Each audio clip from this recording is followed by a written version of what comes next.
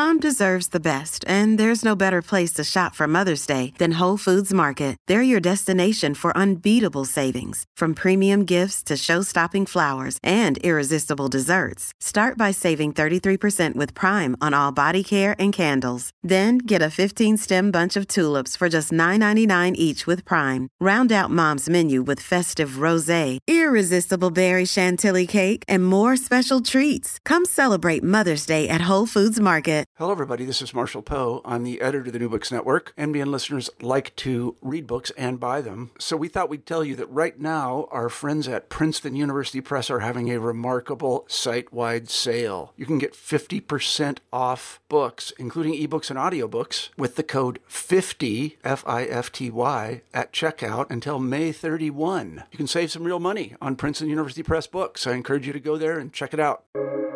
Welcome to the New Books Network. Greetings, everyone. Welcome to the New Books Network. I am your host, Daniel Paris. My guest today is Professor Tricia Starks. She is a professor of history and director of the Humanities Center at the University of Arkansas. And more importantly, she is the author of the just published Cigarettes and Soviets, Smoking in the USSR. Came out just this year from Northern Illinois Press, an imprint of Cornell University Press. It's important to note it is actually volume 2, a 2-volume set handling smoking in Russia and the Soviet Union. The first volume came out in 2018 from Cornell. That's called Smoking Under the Tsars, A History of Tobacco in Imperial Russia. Thank you, Professor Starks, for being on the show. Thank you for having me. Thank you for reading the book. My pleasure. And by the way, and I'm only going to say this about 10 times during our interview, you may be miscast as a historian because you just write too well. And you are really, both volumes, which I've read, we're only really discussing the second one, but both volumes, which I've read, are really well written, as if you weren't an academic historian, but actually someone who is very, very skilled in the arts of communication. These were easy reads, dense material, but made very, very readable by you. So I commend you. And I have to say, I have more than a small element of jealousy in that because the books are so well read, so well written. Oh, that's so kind of you. Thank you. So we're covering a topic, or you're covering a topic. You're, broadly speaking, historian of Russia and the Soviet Union, but you're covering a topic that is very top of mind for a lot of people in the United States, a lot of our listeners who are, aware of the changes in society that are occurring. 50 years ago, 100 years ago, everyone smoked. Now very few people do. And there's a long U.S. history that many of our listeners will be aware of about the rise and fall of smoking in this country. And what I find so fascinating in your work is that by putting it in a comparative context, that is two accounts of the rise and fall, a couple times, some ups and downs of smoking in Russia and then the Soviet Union, you really see a cultural history of smoking that might be understandable in a Western context. It's really, we know what has happened in this country.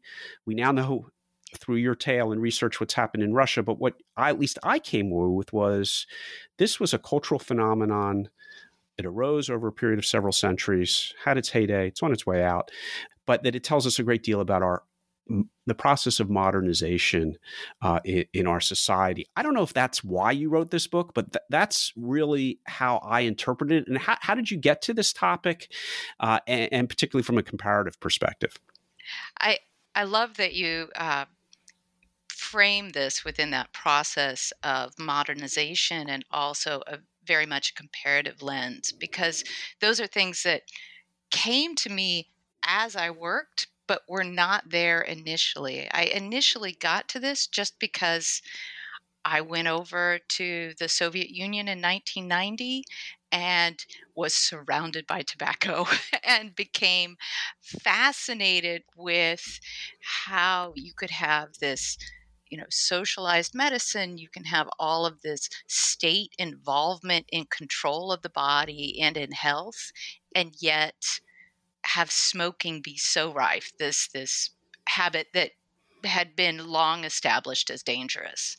And that just increased my interest just increased as I started researching more fully the health system of the Soviet Union when I went back in the late 1990s.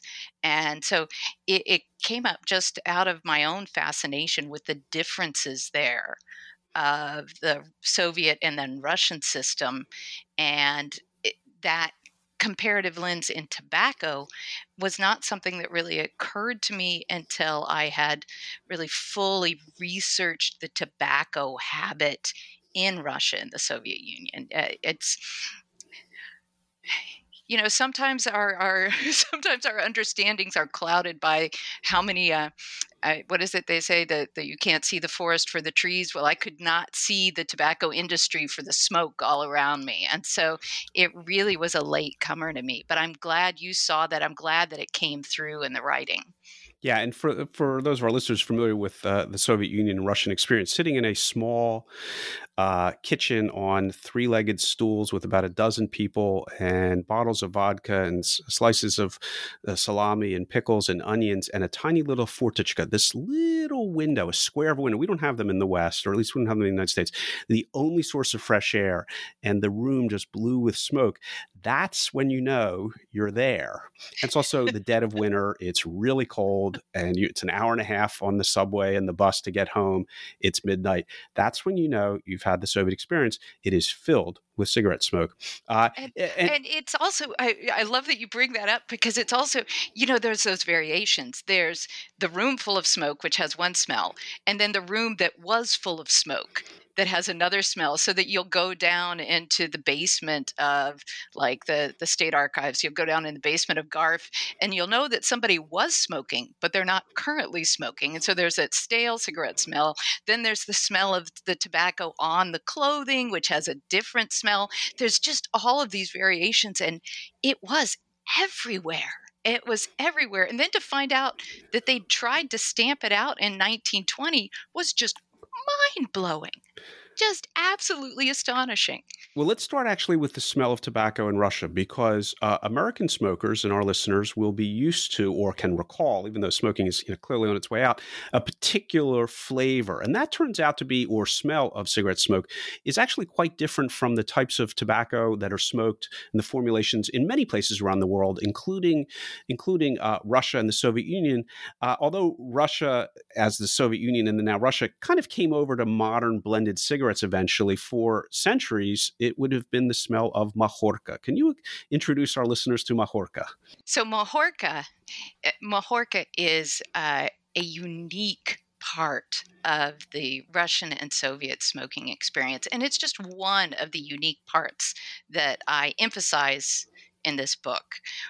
The two-parter of the first volume that kind of talks about the rise of Russian smoking habits and their specific type of cigarette, which is called a paparosa, which is a hollow cardboard tube with a little bitty small kind of kurka, a little bitty cartridge. A small cartridge of tobacco. That cartridge of tobacco is a very harsh type of tobacco, that Mahorka, that's extremely pungent and extremely strong, double the nicotine. And those two things together, that you're smoking it and that it's high nicotine, gave the Russian and then Soviet smoker one of the most possibly addictive experiences in the world at the earliest point for any market. And so we see a lot of smokers in Russia and the Soviet Union well before we see that kind of smoking habit developing elsewhere. The United States, they do cha. The Brits are smokers, but a little bit later than the Russians. I argue that the Russians have the largest smoking mass public in the world earlier than anywhere else. And this creates unique situations. And Mahorka is part of creating that unique situation. Smoking is part of creating that unique situation. But those two things together make for a mass society of devoted smokers really early. And this is where your book, second book, comes in. Your first book covers the rise of that. And then Lenin shows up, and it turns out he's really not happy about that at all. He's a kind of a teetotaling, non-smoking fellow, and the room's full of revolutionaries smoking just drove him nuts. He gets very agitated, and he has a health minister, I think it's a health minister, who, in the spirit of the times, wants to get rid of this but quick. Can we discuss, I think it's Nikolai Semashko? Yes. I think And Lenin. And Lenin. So that brings us to our next revolutionary aspect, right? So we have a revolutionary smoking market in terms of how much they're smoking, how intense it is, how many people are smoking. And then we actually have a revolution, a political, social, cultural overturn that brings in new ideas about health and the state involvement in health. And Semashko and Lenin, they're kind of like a 1-2 punch going after tobacco. In 1920, Lenin says to Semashko, "Why don't you start a battle with that weed?" Because both of them are avid anti-smokers. And what's astonishing to me is that we have this massive, first in the world health ministry, national prophylactic universal care that is interested in going after smoking, and they don't. And we have this image of the Soviets as like transforming everything and having all this power and changing up stuff. And here is a very bland, small, trifling habit, and they don't do it. So Lenin departs the scene fairly quickly, and Semashko and the health authorities simply run into the Russian reality, where a combination of economics, culture, and not corporate economics, because there's no evil Philip Morris companies in here. There are a lot of small nationalized, that is, these are government entities, tobacco companies, cigarette manufacturers in the now Soviet Union. So they could be shut down in a moment's notice. But demand is too high. They're part of the economy. They're part of the culture. There'd be another revolution if they had fully gotten rid of cigarettes overnight, the way Lenin and Semashko originally intended. So now the regime has to make peace with smoking, and that's where it gets very, very interesting, where your book is just so fascinating. You have dozens of color plates in the book. They're really well produced. They are, again, this is in the age before, or you don't have records of radio advertising or television advertising, but they were never on radio or television in the Soviet Union, as far as I can tell from your book. Instead, it's kind of print and cigarette packs. It's print media and cigarette packs. And the book does a wonderful job in showing the changing culture, gender relations, power relations, visions of masculinity, economic activity on cigarette packs. It's just fascinating. Let's talk a little bit about how tobacco makes a comeback in the 1920s. So you bring up an excellent point that Semashko, Lenin departs. Semashko is interested in anti-tobacco, but he is receiving pushback from economic forces and also those who are interested in keeping a stable society, because our main smokers are our revolutionaries, our soldiers, and our workers. They are our revolution. They are our people of revolution. And so they are the ones that want to smoke. The women who produce these tobacco products, they are also some of our most volatile female workforce. They were volatile before the revolution. They continue to be volatile afterwards. They're even involved in the Kronstadt rebellion. The women of La Ferme are right there with the soldiers, part of this kind of pushback on the regime. And so, there is this accommodation of smokers that takes place not because they're trying to create demand, not because they're trying to, hook people, but just because they don't want them to revolt anymore. And you see that then communicated in the packs, in the branding, in the visuals that are associated with tobacco, that instead of tobacco advertisements being of I'm thinking of 1920s advertisements and 1930s advertisements the UK, where it's the Chesterfields where they're playing tennis while smoking, or, the doctor smoking. They're not trying to create demand in that way. Instead, we have these lovely, vibrant packs, these beautiful advertisements in the 1920s that are the triumvirate of revolution now as smokers. The soldier, the worker, and the peasant all together sharing a bit of Majorca. This is then that same communication of these are the smokers of revolution, these are the makers of revolution, they're basically having the revolution in a little wrapper. They are having packs of revolutionary activity together. And so it's lovely to see this cross-pollination, this movement between visuals and the actualities of the political scene, the economic scene, how they move together, and in the marketing of tobacco. And it was a part of a measure of success of the revolution that more people could smoke more. It's a consumer good, and the refined, somewhat refined, machine-made or person-made, rather than self-rolling, but the cigarettes that came from factories, even though they might have been hand-rolled, weren't they? I understand for a while, hand-rolled mostly by women. These were factories that often predated the revolution, but continued after the revolution as primarily female places of employment, but they would have been in packs with imagery. And so they were a consumer good of some value. And as the Soviet Union developed economically, the more people who could afford factory cigarettes, it was a mark of progress. Semashko's argument against this, which ultimately failed, it's also worth noting, he's working with whatever he's got. He's figured out that smoking cigarettes is probably not very healthy, but they have different, it's very interesting. They have different arguments. They don't have exactly the same health arguments that we do. They have different health arguments. I thought that was interesting.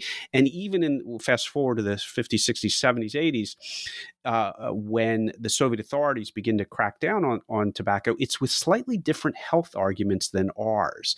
So what was Semashko going to, bat with, and what was his argument against tobacco? And then we should get to how that changed over the decades. I'm glad you brought that up. I love the focus of the early Soviet and then kind of the continuation of the same argument against tobacco that is based on nicotine as poisonous. That nicotine is a nerve poison that is contributing to a sapping of virility that is just eating away at the masculine potential of this exceedingly male revolutionary force, and this idea that it is feminizing the Soviet population. And so Semashko's arguments are all about how tobacco is a nerve poison, how we always hear the thing about a drop of nicotine could kill a horse, and we see that drop of nicotine idea starting in the 1920s and holding through all the way into the late 80s and even into the early 90s. You sometimes see the same sign or the same commentaries. And so there is this concern about it as a nerve poison, and it feeds right into the work of Pavlov and the reflexologists who are concerned about these same kinds of nerve and behavioral feedback loops. It feeds right into the same kinds of concerns that we see with the reflexologists and Pavlov. And once that solidifies as the explanatory mechanism for tobacco use and tobacco danger, it does not move. Just like we see this kind of devotion to an ossified science that starts in the 1920s and moves forward through the Stalin period, we see that same idea working with tobacco. Once it's established as a nerve poison, that's all they deal with. And so even after we have new demographic materials coming out in the 1950s that take hold in the UK and the US that emphasize carcinogens and emphasize cardiovascular issues. And CVD. Once we start to emphasize those in the West, the Soviets take those and just add that to the long list. They still have the same book book, that they'll have the same pamphlet that talks about tobacco and nicotine as a nerve poison, and then just at the very end they add on, oh, and it does cause this and this and this. It's a litany, and that the nicotine as poison, the drop of nicotine kills a horse, doesn't work as a endangering message for most of the Soviet public. It gets turned on its head to one of my favorite things as a guy in the 1920s is like, oh, a drop of nicotine will kill a horse. Well, I must be stronger than a horse because I smoke daily, just tons and tons of tobacco. And so it loses its authority when it overplays. And that's one of the things that I think speaks to us today and is important about, understanding health messaging in the past as we try and figure out how to health message today on tobacco, but also things like COVID danger and everything else, that overplaying or scaremongering or fear-mongering or just going for the brutal message is not always as effective as we might hope.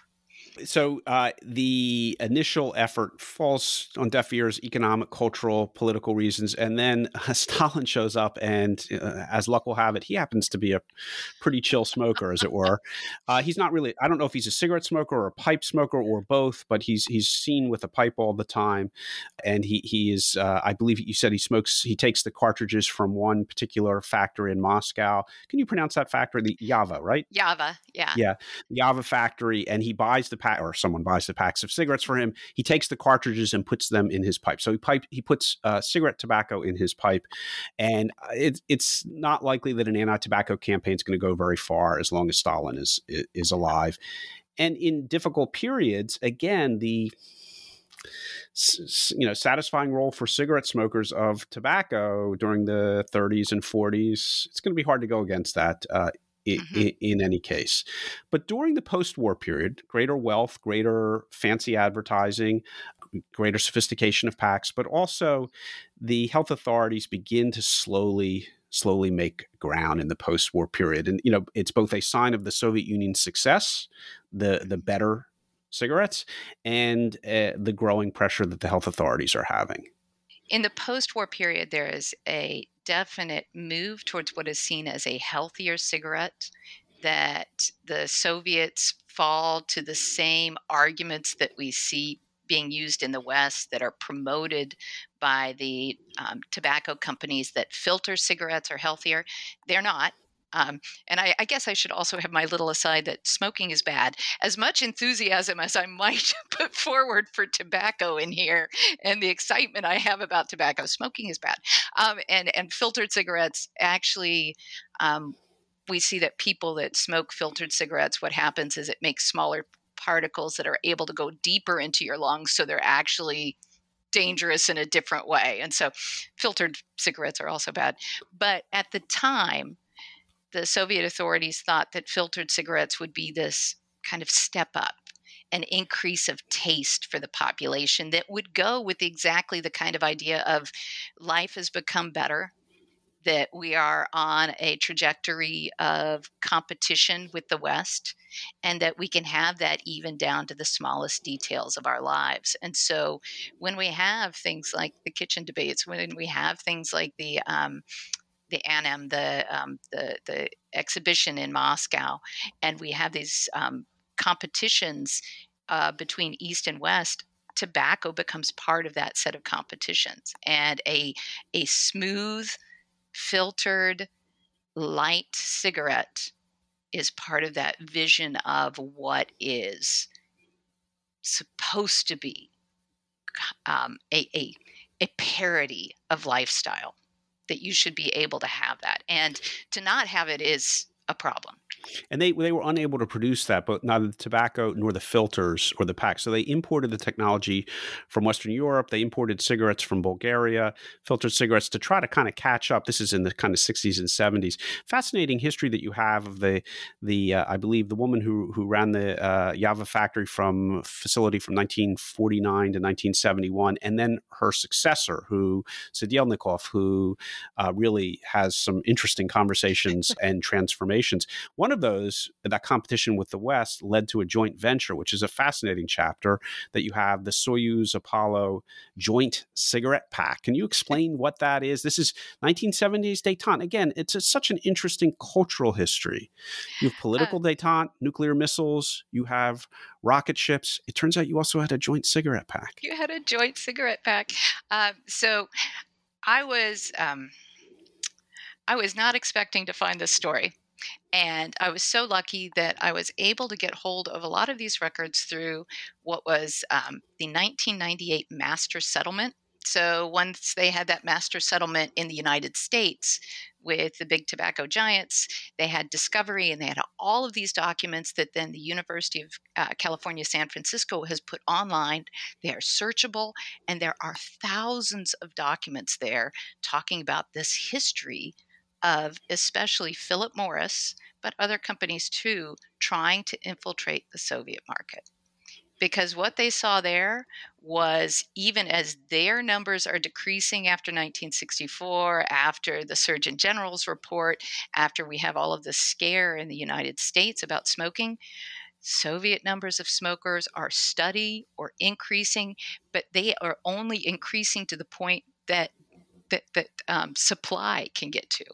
As opposed to, if they had more cigarettes, think of what we could do. The Philip Morris executives are just salivating at the chance to get in there. And so we have all of these lovely internal documents that are available on this master settlement at the Industry Documents Archive, talking about Philip Morris and trying to get in to this massive market of smokers who want cigarettes. They want them. They aren't scared off by the health messages. They want them. They want more of them. And they are smoking a product that is much inferior in terms of addictive potential. It doesn't have, as you noted, it doesn't have the filters. It doesn't have even the tiniest things. It doesn't have the paper that's white. It doesn't have the cellophane around it to keep a moisture content similar. It doesn't have any of these bells and whistles, let alone the sugars, because we know sugar is helpful in addiction production. It doesn't have any of those blended potentials. And so Philip Morris is ready to get in. And so it's like reading a spy novel. They've got Operation Red Carpet. They've got their mission to Moscow. They've got all of these internal documents talking about whether the people at Java really like them, and what kind of alcohol they were drinking at which kind of. There are several boozy documents in here. And so there is this real excitement that then culminates in first the Apollo-Soyuz, or the joint production cigarette, which is Philip Morris product sent to Java, Moscow, and then put together on their assembly lines and distributed to, it was supposed to be distributed to both the Soviet market and the American market. It does a lot better in the Soviet market. The American market, it's not a cigarette that they are interested in smoking, but it was very important to the Soviets. Were the blends different, or were they the same blend? It was a different blend. It wasn't the Marlboro blend. It was a different blend specific to for the Russian market, taste of the East European market. Right. And so it's an intoxicating blend, according to Sedielnikov. He talks about how the aroma is just amazing and the color is just entrancing, and just he loves the memory of this particular cigarette. Did you interview him? I did. So he's still alive. So he takes over the Java factory in 1971, and it sounded like he became a significant source for you over the many transformations that occur 70s, 80s, 90s, aughts, et cetera. Yeah, and he figures there are a lot of documents about him in the Industry Documents Archive talking about he's a crafty guy and how he weathers that transition. He's very important into the 1990s. It retires in the early 2000s. He's got a book out there called Smoke and Mirrors that is his memoir of being a manager of a massive Soviet concern through these transition eras. He's just a fascinating guy. And so, yeah, I got to talk with him a lot about these transitions and a lot of firsthand experience with a flamboyant. We'll put him at that, a flamboyant manager who was very proud of the work they had done at Java. And understandably so. Java is an industry leader. When we talk about Stalin, Java Factory is making his cigarettes. When we talk about other leaders, Java Factory is up there in terms of the quality cigarettes of the Soviet experience. And so he's very proud that they are part of this Soyuz Apollo joint production, and also that they then get the big take. They get the chance to build Marlboro cigarettes there in the Soviet Union. And it's a real issue of the, if I recall correctly, the quality of the tobacco, not to mention the packaging, but that a Marlboro cigarette is a highly crafted product, and you got to have the right this, that, and the other. And for a long, long time, they did not in terms of the tobaccos in particular. So they start with imported tobacco and then trying to figure out how to blend it to get it close enough to the Marlboro profile. Is that correct? Yes, that is correct. It's much like we see with McDonald's and with Pepsi, trying to get that continuity of product, and especially with leaf. When you talk about tobacco leaf, it's not just what you harvest, but it's also there's a storage issue of several years where it dries out, where it has to be cured, where it's then reseasoned or sauced. And all of these things are difficult to do if you don't have a very exacting set of standards for each one. And the supply chain that you've developed over 100 years, which they did clearly. So my friends to this day in Russia will swear that a Russian Marlboro, up until this is as of maybe 10 years ago, I should qualify because times have changed more recently, but as of 10, 20 years ago, absolutely swore that the flavor of a Russian-made Marlboro was different than a Western Marlboro. They could tell the difference, and they either preferred one or the other. Yes, and I love you bring that up because it's one of the arguments I make in the book overall is I think too often we get hung up on the idea that Soviet product was poor, that it was distasteful, it wasn't desirable, it was problematic in some way or another, and therefore that Soviet citizens just didn't have an ability to discern or sense of taste. But I think exactly that kind of issue of being able to just have that distinction between a Soviet Marlboro and a Western Marlboro, and they had the same distinctions between a Belomor-Canal that was made in Moscow versus one that was made in Rostov-on-Don, that there is, I see you have some packs, I bet. There is that feeling that there is difference, that you can have distinction. Yes, there we go, Belomor-Canal. I'm showing her we're recording this with some video, but I have my pack of Belomor-Canal from my personal archive here. So I don't know whether these are the good Belomor-Canal or the bad one, but these are from the Petro in St. Petersburg facility. This is sometime from the 1990s. Yeah. And so there is this, I think, an understanding of taste that can be that same kind of connoisseurship that we talk about in the West with wines or tobacco and cigars and others, that you can have that even if your quality of product is perhaps at a lower level, because there is still distinction to be found.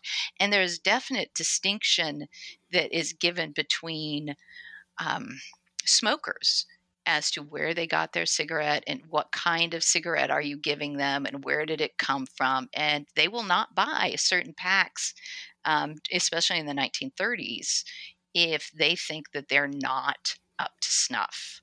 And so even in times of extreme scarcity, we have that ability to have discernment, which I don't know, I feel like it democratizes connoisseurship in a way. It allows it to be something that anyone can be involved in, that takes us out of this Western, Eastern, or capitalist, communist marker, that communists could have connoisseurship as well. Yeah, and I think as smokers outside the United States have, in many ways, access to more types of tobacco. If you have Virginia Burley, Oriental, and if you just smoked in the United States, you wouldn't know all the differences because they're not really available. There's sort of one general blend that's popular in this country, if I'm not mistaken. Mm-hmm. Whereas outside the United States, smokers were exposed to a variety of those blends, some better, some worse, some stronger, some harsher, et cetera, with different nicotine levels, et cetera, and different flavor levels. And you see that in your accounts because in the Russian market was exposed to a variety of tobaccos, not just kind of standard American cigarettes, even though they might have been perceived as premium. Before Philip Morris shows up, as I wanted to emphasize this one point, if I may, or have you do it if you're willing to. Before Philip Morris shows up to very clearly introduce a profit motive, in the late, or up through the 1970s, again, these are state enterprises. They're run according to Soviet accounting, which is a little bit loose with the profit motive. It's not very clear that there's a profit motive. And yet these are very strong cultural forces in support of smoking, and strong cultural and government forces in support of and opposed to smoking at the same time. And that's what I think, was so fascinating. It takes it outside, as you point out, outside of the capitalist or corporate maybe framework, and puts it into its own unique framework for and against smoking. It's unhealthy for you, but people like it, et cetera. And that's what I think one of the great virtues of this book is, that it shows that outside of the corporate context that we're used to discussing cigarette smoking in the United States. So what happens in the 1990s? Because your book really does end with the Soviet experience, only really just a few pages to follow up. But it's been now 30 years. I think I sense in volume 3 here. But you have, because it takes this narrative into the present, where you now have sort of kind of profit motive. In the 1990s, you did with the Western companies and with local companies. You now have a Russian leader who's sort of anti-smoker, we'll call it that, at authoritarian leadership, centralized authority. And it seems like, again, there's this tension between native versus imported products, particularly over the last several years. But where is that arc, this trajectory now over the last couple decades, but even now, if you've gotten that far? I will say I would push off this question to, there are some really great experts that are working on specifically, people like Catherine Stoner, Judy Twigg, Leslie Root. They're working on these demographic questions right now. But we have seen, according to the Russian longitudinal monitoring study, which demographers feel is fairly accurate in terms of people's attitudes, a real decrease in the amount of smokers. That the anti-smoking movement that Putin has initiated has had a real effect on the amount of people smoking. And so there has been a real decrease there, though I haven't been there recently. I doubt any, none of us have been there recently. There has been a move towards e-cigarettes that I think might be clouding the issue there, but there has been... Pardon the pun. True enough. There has been a real decrease in the tobacco use. There's been a decrease in alcohol use too. There's a increased interest in healthful living. Some of it modeled on Putin, but I think some of it just modeled on a more generalized westernizing population, and an idea of preservation of health has become much more popular. There's so many gyms over there now. So this is the story that I would like to write if I had the ability to do so in my retirement project. It would be a cross-cultural study using secondary sources of the rise and fall of cigarette consumption in Western society. It's sort of what we started with, because we're clearly on the fall part, and that's good. Cigarettes disappearing for all intents and purposes from the U.S. scene. They're diminishing, rapidly, and same with Western Europe. Japan's holding out, and the emerging markets are still keen on smoking, but I think there's partially some kind of step up from hand-rolled cigarettes and local smokes of various types, Kretex in Indonesia, into manufactured cigarettes. But as a cultural phenomenon, not just as a capitalist phenomenon, cigarette smoking arose several centuries ago with the rise of tobacco and the emergence of tobacco, the discovery of tobacco.